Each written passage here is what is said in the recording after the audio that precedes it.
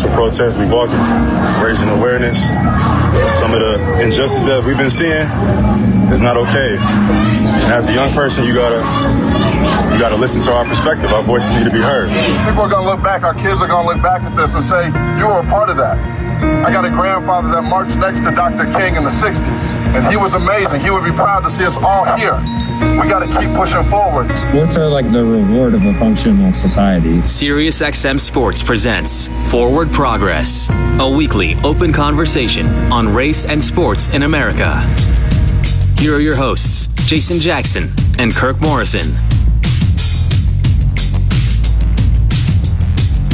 Welcome back to the program. It's an NFL wall-to-wall carpeting edition of the program, rightfully so. If you got the double nickel Super Bowl, you got to focus your intentions. And so, Kirk, in moments, we'll see if your predictions and analysis from last week are maintaining. You have the opportunity and the right to shift your thoughts. After you're done with that, we will get to former NFL commissioner, your commissioner. My commissioner. That's what I'm going to call it. He's my commissioner. Exactly. Paul Tagliabue will join us. He'll talk to us about the RISE program and also his fingerprints on really important moments during his tenure as commissioner as it pertains to fairness and justice. And then we'll stay with the NFL. Their vice president of football strategy and business development, Natera Holloway, will swing by to talk about the NFL Madden Challenge and the many initiatives the NFL has with historically black colleges and universities. I think people will be surprised to learn some of the things maybe they don't already know. Before we get to any of that, sir. What's that? Last week, if my memory serves me correctly, we're going with experience over current trends. Mm-hmm. You were right now one more time with T. Brady and friends. Are you still there as everyone is now on the historical home game for Tampa Bay? I believe Kansas City is on the ground now, and everybody is ready to get into this game. Some people will just be focused on the commercials. Others will actually be focused on the halftime show on our Buddy of the Weekend. But most of us will be digging in to see who gets to hold that beautiful Lombardi trophy. Yeah, you know what? I always give that preliminary about how I feel about the game. And then all of a sudden I get into Super Bowl week and more likely I always change the pick, which I normally do. But I feel like this week, having talked to players so far this week on both sides from Kansas City and Tampa, there just seems to me that the dude, Tom Brady, is just a monster, man. And it's not even about his play. It's about his aura, right? There's just certain players who have that aura that when they're around, it brings out the most in everybody else around the team, right? We see it in a lot of professional sports. And you mentioned a lot too, Tampa being at home, hosting a Super Bowl, the first time we've ever had that in 55 opportunities that they've had the Super Bowl. So Tampa will be at home. They'll be comfortable. They'll be rested. They'll be staying in their own homes, this week and getting ready for a game in which Tom Brady will be playing in his 10th. It's hard to go against experience. It's hard to go against a guy who knows how to navigate in sometimes adverse conditions. That's what Tom Brady has shown me. But Patrick Mahomes did it last year, right? He was in some adversity. He was down 10 points late in the fourth quarter, and yet he willed his team to victory and became the Super Bowl MVP. It's hard to not like both sides. It really is. But for me, I'm going to go with Tom Brady. I'm going to go with the GOAT. I'm going to go with the guy who will possibly get his 7th championship, passing Michael Jordan for championships. Because I think this is what the Super Bowl win for him would be, Jax. It's not about NFL. This is now about one of the best athletes of all time in terms of accomplishment, right? Now, we always can throw Bill Russell in there, but I couldn't watch Bill Russell. I was too young. I wasn't old enough. You're going before my eyes only. I mean, the black and white film. I love you, Bill Russell. You know what I'm saying? Oakland, California. I got you, brother. But hey, I'm going to go with Tom Brady, another Bay Area guy, and him going into this realm of accomplishment in team sports. Just one thing about individual sports that we always see, whether it's Tiger, Serena, you know what I mean? But a team sport, and to have that influence to get to 10 and possibly win number 7, I got to roll with TB12, man. Any other time would you find yourself with any other guy other than Tom Brady picking against the defending champion returning to the Super Bowl? I probably would not. Yeah, I totally. This is the only. That's the gravity of it, right? He's the only person I think that anybody would. He's the only person because of his experience, and then some of the other factors too. And you know, they have two minority or black coaches in power. They're in their offensive coordinator and also their defensive coordinator. That does pull at you a little bit, right? You know, Todd Bowles is the defensive coordinator. Yep. Byron Leftwich is the offensive coordinator. And to see those two, you know, black men, it will be calling the shots. Those will be the guys face on camera that you see calling the plays offensively and defensively. You could throw Eric Bieniemy too on the other side for the Kansas City Chiefs as well. He's the offensive coordinator there. So you're pulling for so many things in all of this that you're like, all right, I gotta choose a team. All right. But if I have to choose one, I'm going to choose Tom Brady, and I think the Buccaneers. And I got the game right now, 31-27. That's my prediction. Okay, we're going to get some fireworks. Okay. Yeah, 31-27. But they won't fire off the cannons, though, right? The cannons that are in Raymond James Stadium, they are not allowing the Buccaneers to fire off the cannons like they normally do. Not their game. Home game. It ain't their game. They're trying to tell us. You know what they should do? Just fire them off for every score, exactly. Even for field goals. Let's go. This ain't a neutral site game. This is a home game, man. Oh, man, listen, if that's the case, let them fire it for everybody then. Let's wear everybody out. Tom can't make those mistakes, though, right? No. Those 3 picks would kill him in this game. Yeah, you don't want to give Patrick Mahomes too many opportunities, right? You give him extra opportunities, you might as well just say, hey, good night, cancel Christmas, because he is going to cash in. And so if it's anything like we saw Jax in that first matchup we saw back in, I believe it was week 12, if we get anything similar to that, right, I think we're going to see some fireworks like you mentioned. It's going to be a good game, a lot of just good minds. And I want to just sit back and really look at Tom Brady in turn and Patrick Mahomes, because I think we had this conversation a little bit, is that this is the only time that we can watch 2 different generations quarterbacks. Tom Brady is that generation of the early turn of the century till about 2015, 2016. He's still going, but Patrick Mahomes represents a new generation, right? I look at my little 6-year-old and he's got his Patrick Mahomes jersey on. And so I'm saying this is the only time where we'll get 2 different generation quarterbacks going up against each other and the right to win a championship. We might not get that. Someone told me it's like Magic and Jordan, but Magic was a little bit older. Man, Magic was getting out of the league. Jordan was ascending, but that's kind of the closest to it because we never got a LeBron and Kobe or, you know, a LeBron versus Michael Jordan. Yeah, you got to give Mahomes credit. Like, this isn't usually the time on your personal career timeline, right, that you're standing in this space as the guy. Before we take a break, coming up is former Commissioner Paul Tagliabue to talk to us about some fantastic initiatives that he's a part of. But as a player watching this game, are you in it? Like, do you find yourself still X and O's, or do you remove yourself back to enjoy the spectacle? How do you watch? I think years past I would, but I'm going to go back to X's and O's this week. Right. In years prior, being at the Super Bowl, this will be my first one not covering or being at the Super Bowl in 7 years since I retired. So in person, in person. So this is going to be for me. Sit back, go X's and O's, and I'll be over on Mad Dog Radio. By the way, if you want to hear me, I'll be doing some Mad Dog Radio during the game. Promote it, baby. Promote it. Yeah, so we're gonna be doing some live coverage, just watching football. Me, Patrick Maher, and Bruce Gradkowski, former NFL quarterback as well. So it'll be us 3 just chopping it up, watching the game, and I've been okay to slip in a couple of non-choice words. I've gotten the okay. It is satellite radio. You are allowed. Have yourself a cocktail, some nachos right there. Get it going. Nah, you already know, man. The wings will be on deck. Trust me. That's awesome. Listen, we'll take a quick break now. I'm glad you doubled down. No change. You got an opportunity to do it, but you're staying with Tom Brady and those Bucs. We will go at a wider range of things when we have the former commissioner of the National Football League, the 2020 NFL Hall of Famer. I may have to wait 18. He's going to have to wait 18 full months for his jacket, by the way.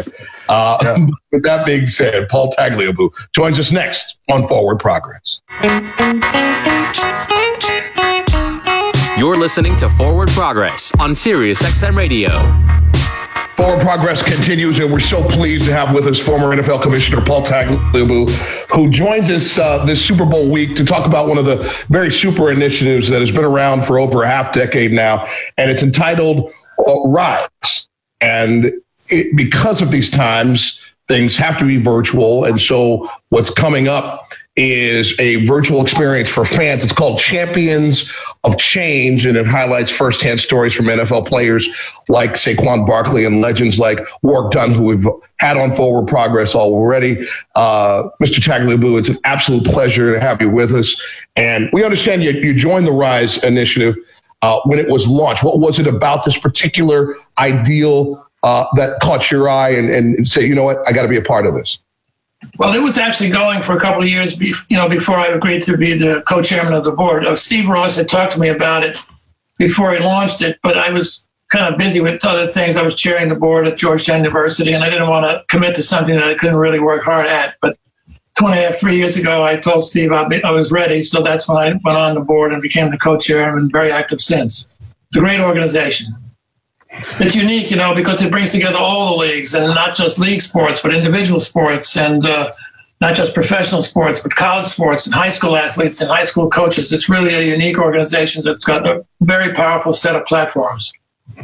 Paul, as you've kind of looked at the landscape of the NFL currently, and you think about with your involvement in Rise, just to see athletes and their activism, how we've seen so much rise from that.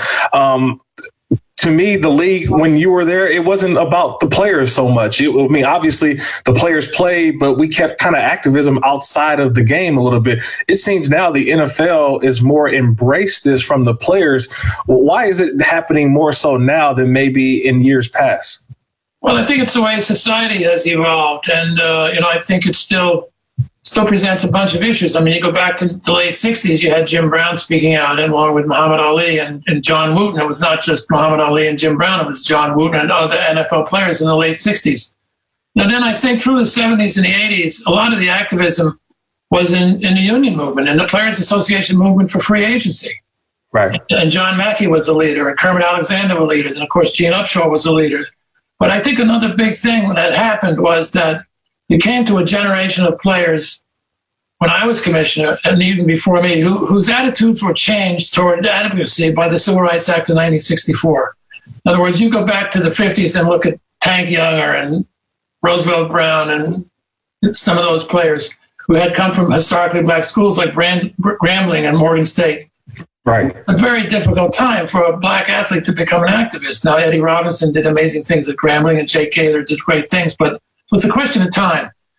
Players like Upshaw and Mel Blount and Willie Lanier, they were heavily influenced by Martin Luther King and what was going on. They were influenced by the Civil Rights Act of 64. And so you had that generation whose activism took the form of leading the Players Association. In the early 70s, you had a short players' strike. What was the slogan? No freedom, no football. Right. So those guys were aware of the importance of civil rights and social activism. Fast forward, we had some of it when I was in the league. In 1992, Rodney King was beaten up by the police in L.A., and we created a youth center in the heart of L.A. in honor of Rodney King, and to make a point about police brutality. But now you come forward now, you've got players making a lot more money. They have foundations, they have organizations, they have access to platforms that social media produces, which didn't exist, when there was network television or even cable TV. It didn't give people the kind of platform that you have today. And as we're learning, sometimes tweets are good and sometimes tweets are bad. Right. But they're available to everybody. So I think you have to look at a lot of factors to answer the question why, but certainly it's a good thing that's happening and it's very positive. The other thing I think is really important is that the players know what they're talking about. And so part of Rise's mission is twofold. Educate the public, educate the players, educate the coaches as to how to be an advocate. And then you can reach your second goal, which is to empower them to be agents of change. And I think that education and empowerment is facilitated by technology, like we're dealing with here today. Satellite radio, Zoom, and all the other video, techniques that are available for people to communicate their message to their audience. Paul Tagliabue with us here on Sirius XM Sports Forward Progress. It's Kirk Morrison, Jason Jackson. We're having a great conversation before we even hopped on the air, and it popped in my mind listening to Coach Reid at a press conference, trying to understand full well why his coordinator, Eric Bieniemy, is not in a position to be a head coach just yet. And having you on is during your tenure, helping institute the Rooney Rule, how you see the creation and how it's moved through over the years, impacting things, and also your feeling on what still has to be done as we see still men who have paid their dues, done their time, had success, still have challenges in this space. Well, I think it starts with a couple of things, as we were talking about before. It's about advocates. I'm glad to see Andy speaking out the way he's spoken out. But one of the key people who helped me and Dan Rooney was Bill Walsh, because I became commissioner virtually in the same month that Al Davis made Art Shell the first black head coach since the early 20s. And then in the first 6 months when I was commissioner in 1990, Bill Walsh came to see me and said, "We've got to work together on this." And he said, "Who should we work with?" I said, "Well, we'll work with you. We'll work with Dan Rooney. We'll work with some other people." But he became an advocate for two people who were on his staff, two minority coaches on his staff, which was Dennis Green and Ray Rhodes. He was also an advocate for George Seifert, who became his successor, and he was an advocate for Mike Holmgren. But he was an advocate right on through the process, as late as Marvin Lewis getting the job in Cincinnati. Bill Walsh was an advocate. And then the guys who were the benefits of that, like Denny Green, in particular as the first one, he became an advocate for the rest. He became an advocate for Tony Dungy. Tony was on his staff as a defensive coordinator. So advocacy is important. I'm glad to see Andy Reid speaking out. The other thing I think is important, there are lots of issues still to be resolved. And, in some ways, you talk about systemic racism. This could be put under that heading, if you want to say it, because you got 32 coaches and, less than a half dozen head coaches are from minorities. But the other thing that's important, people say, what progress has been made in 20 years? I think a lot of progress has been made because in 20 years, we've had 20 teams who've had black head coaches. 20 years ago, you had one, the Raiders. Then you had two, Minnesota. Then you had three, Philadelphia. Now you've had 20. Now, one of the issues is, why haven't there been more repeats? Do they have shorter tenures to prove themselves than white coaches? So there's still a lot of issues, but I think it's hard to say that there's a general pushback. And if you look at some of the teams who haven't had, minority head coaches, maybe you can answer the question, why? Why have the Patriots not had a black head coach? Well, they've had Bill Belichick, and not too many people can argue with that, but they also produced Brian Flores. So I think one of the key things that the league has done in the last 6 months is that system where they're apparently going to reward teams who produce minority candidates and then let them go elsewhere. Reward someone for who's engaged actively in talent development without regard to race. I think that's a big switch, because in the past, if you had a great coordinator on your staff, sometimes your first priority was to hide him from everybody else, not to get a reward yourself if he moves on. So that's a big change in culture. Rewarding people for developing talent that moves on is important. When I became commissioner, there was an attitude in the league office, well, we don't want to lose any of our good people to the teams. I said, it's the opposite. If the team starts stealing our people, amen. It's a way of saying we've got good people. Yeah. If you don't have people to steal, it means you don't have good people. Very true. So Andy's got good people because he's a phenomenal head coach, like Bill Walsh was a phenomenal head coach. The coaches who turn out to be inadequate for whatever reason don't have a lot of proteges. The other thing I think has been interesting this time around is Todd Bowles' defense. He got a lot of exposure on that defense community. He did a good job as a defensive coach. He had that opportunity with the Jets. I think he's another guy, hopefully, is in the pipeline, because he's proven himself again this year to be special. Commissioner, the Super Bowl's in Tampa this year. And next year, 2022, the Super Bowl will be in Los Angeles. But in 2023, it will be 30 years from the time that you told the state of Arizona, I'm removing the Super Bowl from Arizona because you guys don't observe the MLK holiday. Now, 2023, we'll see the Super Bowl in Arizona again, but just think in that 30 years since you said, no Super Bowl until you guys get caught up with what's going on in America. They finally adhered to the NFL's decision, and they observed it as a state and a federal holiday as well. Kind of take me back to that time and just kind of showing how the NFL had to flex its muscle to get a state like Arizona caught up. Well, there's a couple of things there that came together. One I've already mentioned is that Al Davis had made Art Shell a head coach in October, November of '89. Now we're at the league meeting 3 or 4 months later in March of 1990, looking at the potential to have a Super Bowl in Arizona, but also looking at a political controversy in Arizona where they originally had it and it was repealed, and then, there was going to the voters. So it was a time that we were focused on racial justice issues, not just in the NFL, but and not just for coaches, but for the league generally. Secondly, as I alluded to earlier, you had players, former players, leaders like Gene Upshaw and others who made it clear that when they were arguing their case, they knew what the case was all about. It was an argument for justice and for fairness. So you couldn't ignore what was going on in Arizona in that context. And the people in Arizona were aware of that. They had an earlier governor who was supportive. President Reagan had been supportive of the Martin Luther King holiday, and now you had a governor who was probably you could call retrograde, certainly regressive. Mm-hmm. So there was an opportunity that came at the right time. You can't say it's in the right place because we weren't picking on any particular place. We were just picking on those individuals who did not want to respond. So anyway, I think that that there was some obvious reasons to go forward and say to Arizona, you will have the game if the voters pass the referendum in honor of Martin Luther King's legacy. But if you don't, we're going to move the game elsewhere. And it was not as if 90% of the people were against Martin Luther King. It was split down the middle, 50-50, much like society is today on some of these issues of race and fairness and justice. So we did it. The voters, within a short period of time, a year or so, came to the opposite decision that they would have the holiday. We played the game in Pasadena in place of Arizona, but came back to Arizona, I think, in 1995 or 1996.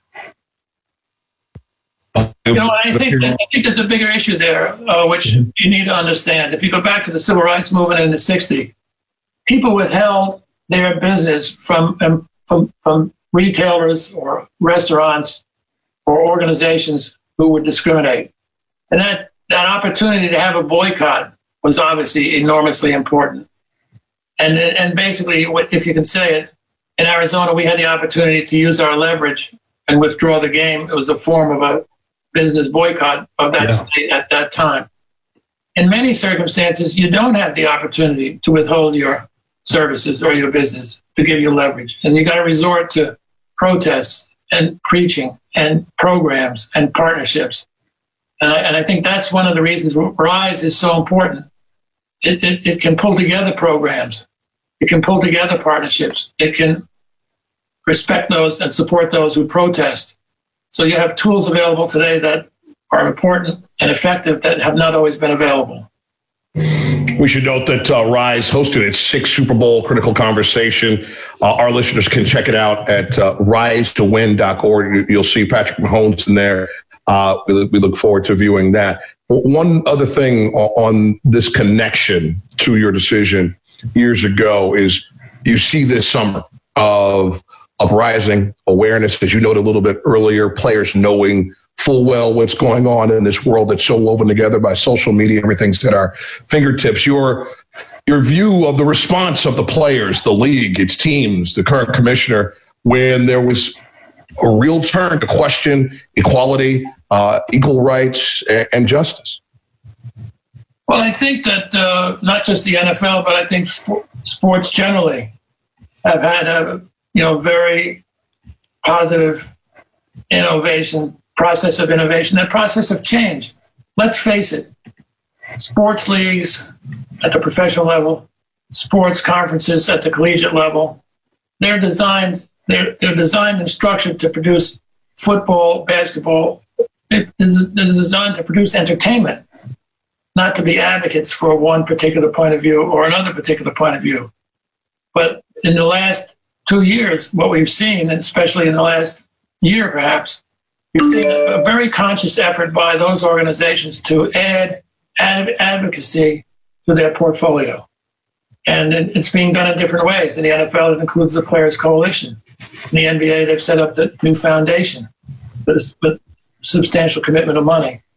And all of them are supporting RISE. So I think what we're seeing is the development of institutions, permanent institutions, that will have skills and systems for being advocates 365 days a year, which is important. Because when you think about an athlete as an advocate, you're also thinking about an individual, whether it's a man, woman, or whatever, who for many months during the year, they're committed to their profession. And in terms of advocacy, in many cases, it's got to become a part-time thing. If you're in the NBA Finals, you're not going to be able to go visit some community like Ferguson, Missouri. If it's the off season, you can go to Ferguson, Missouri, or to Minneapolis, Minnesota, to deal with these issues and be present and be an advocate. So athletes, in a sense, are inevitably going to be part-time advocates. Now, once they're retired, they can be full-time advocates. Once they have social media, maybe that makes it full-time. But there are issues that have to be addressed that I think the leagues and the athletes and the coaches are addressing very effectively. Last one for me, Commissioner, is that, with the type of momentum that has now kind of generated through the NFL circles and the way that the NFL, the players union, everybody's kind of come together to have these initiatives. How do we continue to build on this momentum as the final game is this Sunday? And then obviously it goes into that quiet period, so to speak, especially this year with no combine, things like that. How do we build on the momentum as a league going forward? I think a key thing is going forward, you have to be prepared to change. You have to be prepared to sit back and look at your record and say, this was important and it worked. This really didn't work. And category 3, maybe this turned out to be counterproductive. So you got to be prepared to change and think about new programs. And at the top of my list, and going forward, you have to look at what things produced pushback and why was there pushback? Because it's obvious, going back to the Civil War in the 19th century, that whenever progress has been made on racial issues in our society, there's been pushback. That's what produced the Jim Crow era in the late part of the 19th century into the early 20th century. Go back to 64. You had Martin Luther King speaking at the Lincoln Memorial in 1963. The Civil Rights Act passed in 1964. The Voting Rights Act passed in 1965. And it produced pushback. Within the next couple of years, you had riots in many cities. By 68, you had police and protest conflict in Chicago at the Democratic Convention. And then through the 70s, we saw pushback in a lot of states in terms of access to the polls and so on. So what is the pushback? Where is the pushback going to be, and what can we do to neutralize it? Now, one of my favorite quotes comes from the Supreme Court Justice who we lost in the last year, Ruth Bader Ginsburg. She said that fight for the things you care about, but do it in ways that leads others to join you. Don't do it in ways that lead others to become part of the pushback. So that, to me, is an important consideration going forward. And there are lots of things you can do to minimize the pushback, but you better assume one thing: it's going to be there. Similar to a football game. Yeah. You go out on the field and you think of the first 10 plays, 8 are going to be passing plays, and none of them work. In fact, you have 2 interceptions. All of a sudden, you're reassessing your plan and adapting it to the new circumstances. So there's always new circumstances to which you need to adapt. And I think that's an important thing right now as the NFL season ends and as we move into a new year with new opportunities, but new risks of pushback. And I think you don't have to look very far to see where some of the pushback will come from. Well, I will be remiss if I didn't get a chance to ask you just a couple football questions and also let you know that I'm still excited because I know you retired in 2006 as the NFL's commissioner. And as you sort of transitioned out, they started to change the footballs and they would put Roger Goodell's name. But my first interception, I still got the Paul Tagliabue name signed right there on my football. So I just want to let you know that I keep you in my home every day, Commissioner. That's why I still call you the Commissioner, because you're my commissioner.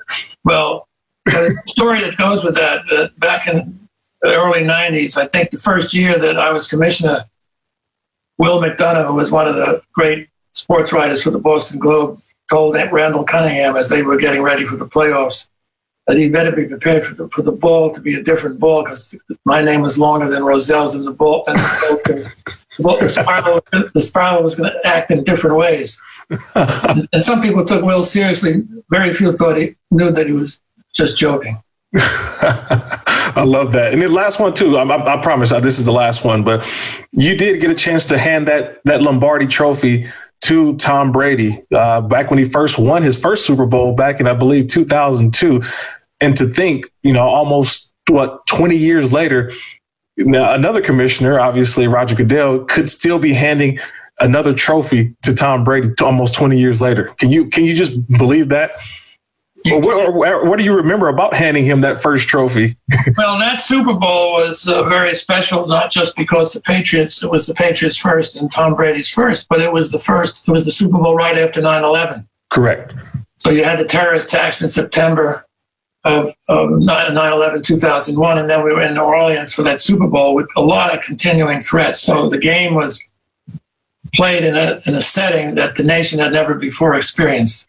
Mm-hmm. And of course, I think the Patriots went into that game as the underdog. Right. Won it. And Mr. Kraft had the presence of mind to say, we are all Patriots today, which meant we are all Americans today, dealing with the aftermath of the 9/11 attacks. I don't think he could have anticipated that 20 years later his quarterback would still be playing in the NFL, going for his 7th ring. Golly. Well, listen, we really appreciate the time. Paul Tagliabue, former commissioner of the National Football League, Pro Football Hall of Famer. I know you've had to wait a long time to get that bust of that jacket squared away, but I know they're nailing that down this August. Well, the pandemic seems to put it off every year. Yes, sir. I hope they square it away for you. I know well-deserved and a long wait. He's my commissioner. That's my commissioner, Jason. Yes, Paul sir. is my commissioner. Appreciate it. Thanks, Commissioner. Very good. Thank you. When we come back, we keep all things NFL in our focus. The National Football League has a HBCU initiative that we have to discuss, the NFL Madden Challenge. Their Vice President of Football Strategy and Business Development, Natera Holloway, joins us next here on Forward Progress. This is SiriusXM Radio. You're listening to SiriusXM Radio. We now return to Forward Progress. Here's Jason Jackson and Kirk Morrison. Forward Progress continues. It's Jackson, it's Morrison. And as we noted, we continue with the National Football League, who has a long and strong history with historically black colleges and universities, and not just the players that were fantastic that came to the NFL from those institutions for a long period of time. To discuss the bridge that connects these days, we say hello to Natera Holloway, who is the NFL's Vice President of Football Strategy and Business Development. And we present you with a virtual cake of celebration, Natera, as you celebrate your 17th anniversary rocking that shield. So congratulations in that space. We'd love for you to talk to our listeners who probably don't have a tangible knowledge of the connection the NFL has had with HBCUs over the years. Sure. So as you mentioned, we have a long tradition of players coming out of HBCUs. But about in 2016, I think it was May of 2016, we launched an actual initiative to impact not only just on the field, but off the field. And we did it with 2 conferences. It was the MEAC and the SWAC. And now it's expanded to 4 of the 4 conferences. And it's really around providing career opportunities, access to individuals that have careers outside of the game or tangentially to the game. So we've partnered with the commissioners to really bring NFL alumni, whether it's NFL executives. We have programs from internships to experiencehips. We have a number of HBCU experiencehips students that are actually down in Tampa right now. And so it's one of those things where we just wanted to create a platform that is going to create a pipeline to the NFL, and not only us, but also our partners as well.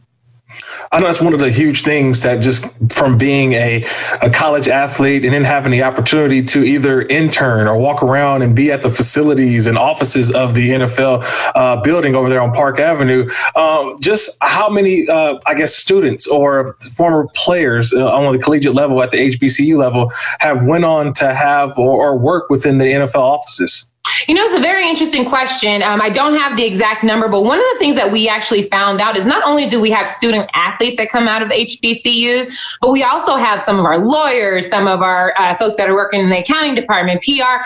We have a number of HBCUs that are at the league office as well as the club. And so we're actually in the process right now of finding the alumni. And so I'll have a better answer for you as far as numbers are concerned. But we were just super surprised and extremely excited about the number of alumni we have in both sides of the business. Well, the cool thing that we're taking a look at now is the NFL hosting this inaugural Madden NFL 21 HBU tournament finals. Tell us a little bit more about this initiative. Sure. So we, just to give a little bit of background, we are always looking for innovative ways to reach students in different career opportunities. As I mentioned to you before, our relationship on this structured piece of the HBCU collaboration is about creating career opportunities. The esports and gaming industry is $1 billion business. There's an economic impact that is unforeseen at this point in time. So from a strategic perspective, how do you use the game of football and the game of the esports and Madden to reach students, to let them see different careers, whether it's in marketing or sponsorship or gaming or just software development. So we are using this in a twofold from a twofold perspective is, yes, we want to have a tournament, but we also want to create awareness about all of the careers around esports and how big of an industry this is becoming and make that something that HBCU students can get around. I think one of the things that HBCUs as well, currently, when you look at just kind of the fabric of the NFL, is that you have some of the great players of yesteryear or of the past that have been big parts of the NFL history. And so how much do those guys come back and are a part of these initiatives and are able to bring more faces from the HBCU to understand kind of the initiatives that the NFL are putting on? That's an excellent question. We have engaged with a number of individuals. Doug Williams, we just actually worked with him on opening up a sports and innovation hub at his school. And it's one of those things where when alumni reach out and say, I really have this great initiative and want the NFL to at least listen and think through how we can actually engage. We can't engage with everything, but we have actually a committee that we review different proposals from HBCU. So the former players, and it's not just the household names, it's individuals that are not necessarily thinking of, and they're bringing these ideas to the table. And frankly, we're looking for them. Any type of bridge that between the commissioners and ourselves, we're looking for any type of bridge for the students and the student athletes. So we have done some very unique initiatives over the last few years. This one in particular because of the virtual space, but we're always looking for ideas. And the more we can get students aware of what we're able to offer as far as careers, we want to do it. Natera Holloway, the National Football League's Vice President of Football Strategy and Business Development, with us here on Forward Progress. Natera, I imagine since this summer that you've been getting some different calls from different people about how to partner. And maybe it's coming from the Players Association of the players, your corporate partners, when you have a summer of awakening like we had, and the faces and sounds coming out of your players and teams makes your job a little different, doesn't it? Well, so business strategy, the group that I oversee, has a couple of parts. One of them is innovation and technology. And so we look for innovative ways to expand the game, what we call the future of football. So we do get a lot of inquiries in that space. And then the other part that is so very near and dear to me and extremely passionate about is our pipeline group. So we work with our HR department and our new chief diversity officer in how do we create the diverse pipeline for GMs and head coaches and other positions on the operations side. And so although progress is slow, we have made great progress this year in some of our positions. We've made a lot of different tweaks tweaks to initiatives and tools and resources and things of that nature, whether it's databases, whether it's networking events. We have a number of things. The HBCU initiative is also a part of our pipelining team. And so it's yes, the phone has been ringing since this summer around how do we help with both pandemics. Because we are in a racial pandemic and we recognize that, and we're not sitting on our laurels. We're doing absolutely everything that we possibly can and taking ideas for more. Natera, so today, as we tape the show, is National Signing Day in college football for a lot of the athletes. And just how huge is it to have a new head coach? And hopefully I'm not plugging this school, but Jackson State University's coach, Deion Sanders. And I'm looking at my social media feed and how much attention not only has he brought his university, but HBCU and just the visibility that I think that, honestly, I don't think was there over the last couple of years. And I think it really goes back to your question before, is when individuals are stepping up and speaking up on behalf of HBCUs, you're starting to see, more people paying attention. And you're exactly right. We've been doing this for a very long time. Right. But when you get folks to really say, hey, there's some great stuff happening at the school, or we could get some great stuff to happen at the school if people gave us the resources and partnered with us, I think then you start to see just how much talent we haven't seen. So one of the things, and Deion was actually instrumental in working with Troy Vincent on this, is we were supposed to do a HBCU combine. Yes. Last year in 2020, unfortunately, because of the pandemic, but we're looking at new ways to do that, and then making sure that happens when everything is safe to go back to normal. But it's one of those things where anyone shining a light on this is great for us, because it then gives us an avenue to create initiatives like the HBCU Combine. We were going to also do some pro days and things of that nature that had not been done before. We have an HBCU Council of Scouts now, so that had also not been done before. Before you get out of here, I have to dive in some of these details about this showcase with Madden. All right, because I have a student athlete who is a gaming freak and has made it very clear that this may be a career. So I want to help. Because there is some dough. So you're going to have the top 4 gamers from each conference, right? So a total of 16 players that are going to advance to this big game, which, by the way, we can watch right on Twitch. Yep. EA Madden NFL Twitch. Makes you see, I used to get a Switch, so I kind of get it all jammed up. I get a little jumpy. Turn on what? EA Madden NFL Twitch channel. That's on Friday. I should say Saturday, February 6th, starting at 7 Eastern. We're talking about stacks of cash. The second and third place, Kirk, get $2,500 each. Yeah, they're putting $5,000 in the pocket of the winner, and I stagger and marvel at all of it. I accept the fact that these are folks that may have a career path. You're going to have some serious gamers on your hand at this event. And that's the beauty of it. Again, you don't only have to be the one who's actually playing the game. So your gamer that you have, because I have one as well, my nephews both play as well. They can be software engineers. They can be data analysts. They can be game designers. They can be like you all, broadcasters and journalists. They can be, salespeople. So there's just so many things that we want students to look at this and say, I can also do, but it doesn't hurt that the winner gets $5,000. Yeah. And by the way, tell EA next year they can come off some more. We saw their 2020 returns. Yeah, it's funny that you say that. We have actually talked about raising the pot, so stay tuned for next year. And obviously, we were supposed to be in Tampa, which would have been a phenomenal experience for the students. But we will make sure that next year, when everything goes back to being safe from a perspective of the pandemic, then we will make sure that people have that great experience. Yeah, I'm staying off the massive pot that is the National Football League. I'm just noting that $5.5 billion. Oh yeah, the EA is raking in all by themselves is significant and substantial. Yeah. Hey, gaming has been very popular and very lucrative for them this year. Absolutely, being at home on those controllers. Just the last one is just now. We have this space and we'll have the Madden. And what else could we see in the future over the next couple months, or as the downtime in the NFL? Always figure out, okay, what's the next part? What's the next step? So what's the next step for the HBCU and the investment that the NFL has put into it? Sure. So we have a year-round calendar of events that we actually work with the HBCUs on. And in fact, we have in our pipeline team, our team is actually assigned to each conference. And so they work with them on various things, whether it's careers in sports, whether it's virtual speakers.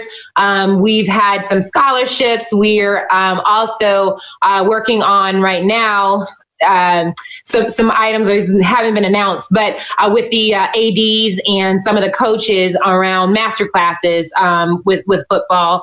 As I mentioned, we're still looking at if there is any possibility to do pro days, if there's a way to do that. Yeah. And then we're looking for the 2.0 and many of the variations of the coaching side, where we're looking at are there coaches on the collegiate level that want to move to the pro side? So we do a lot of that. And you say downtime, we say off season, because there's no downtime.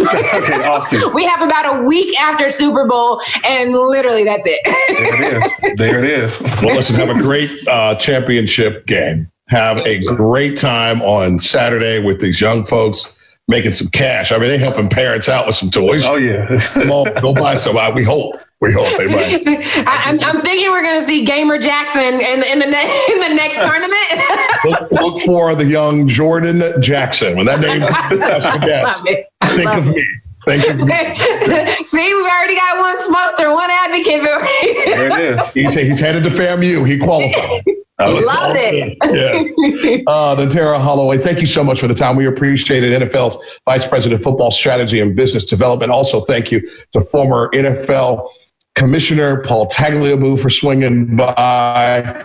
What a great run. We appreciate Kirk giving us some analysis right off the top of the show. We made him put on his hat and break this game down for the second week. So for the second week, staying consistent, we appreciate it. For our producer, Pernell Brown, I'm Jason Jackson and Kirk Morrison. It's always a pleasure to have you with us here on Forward Progress.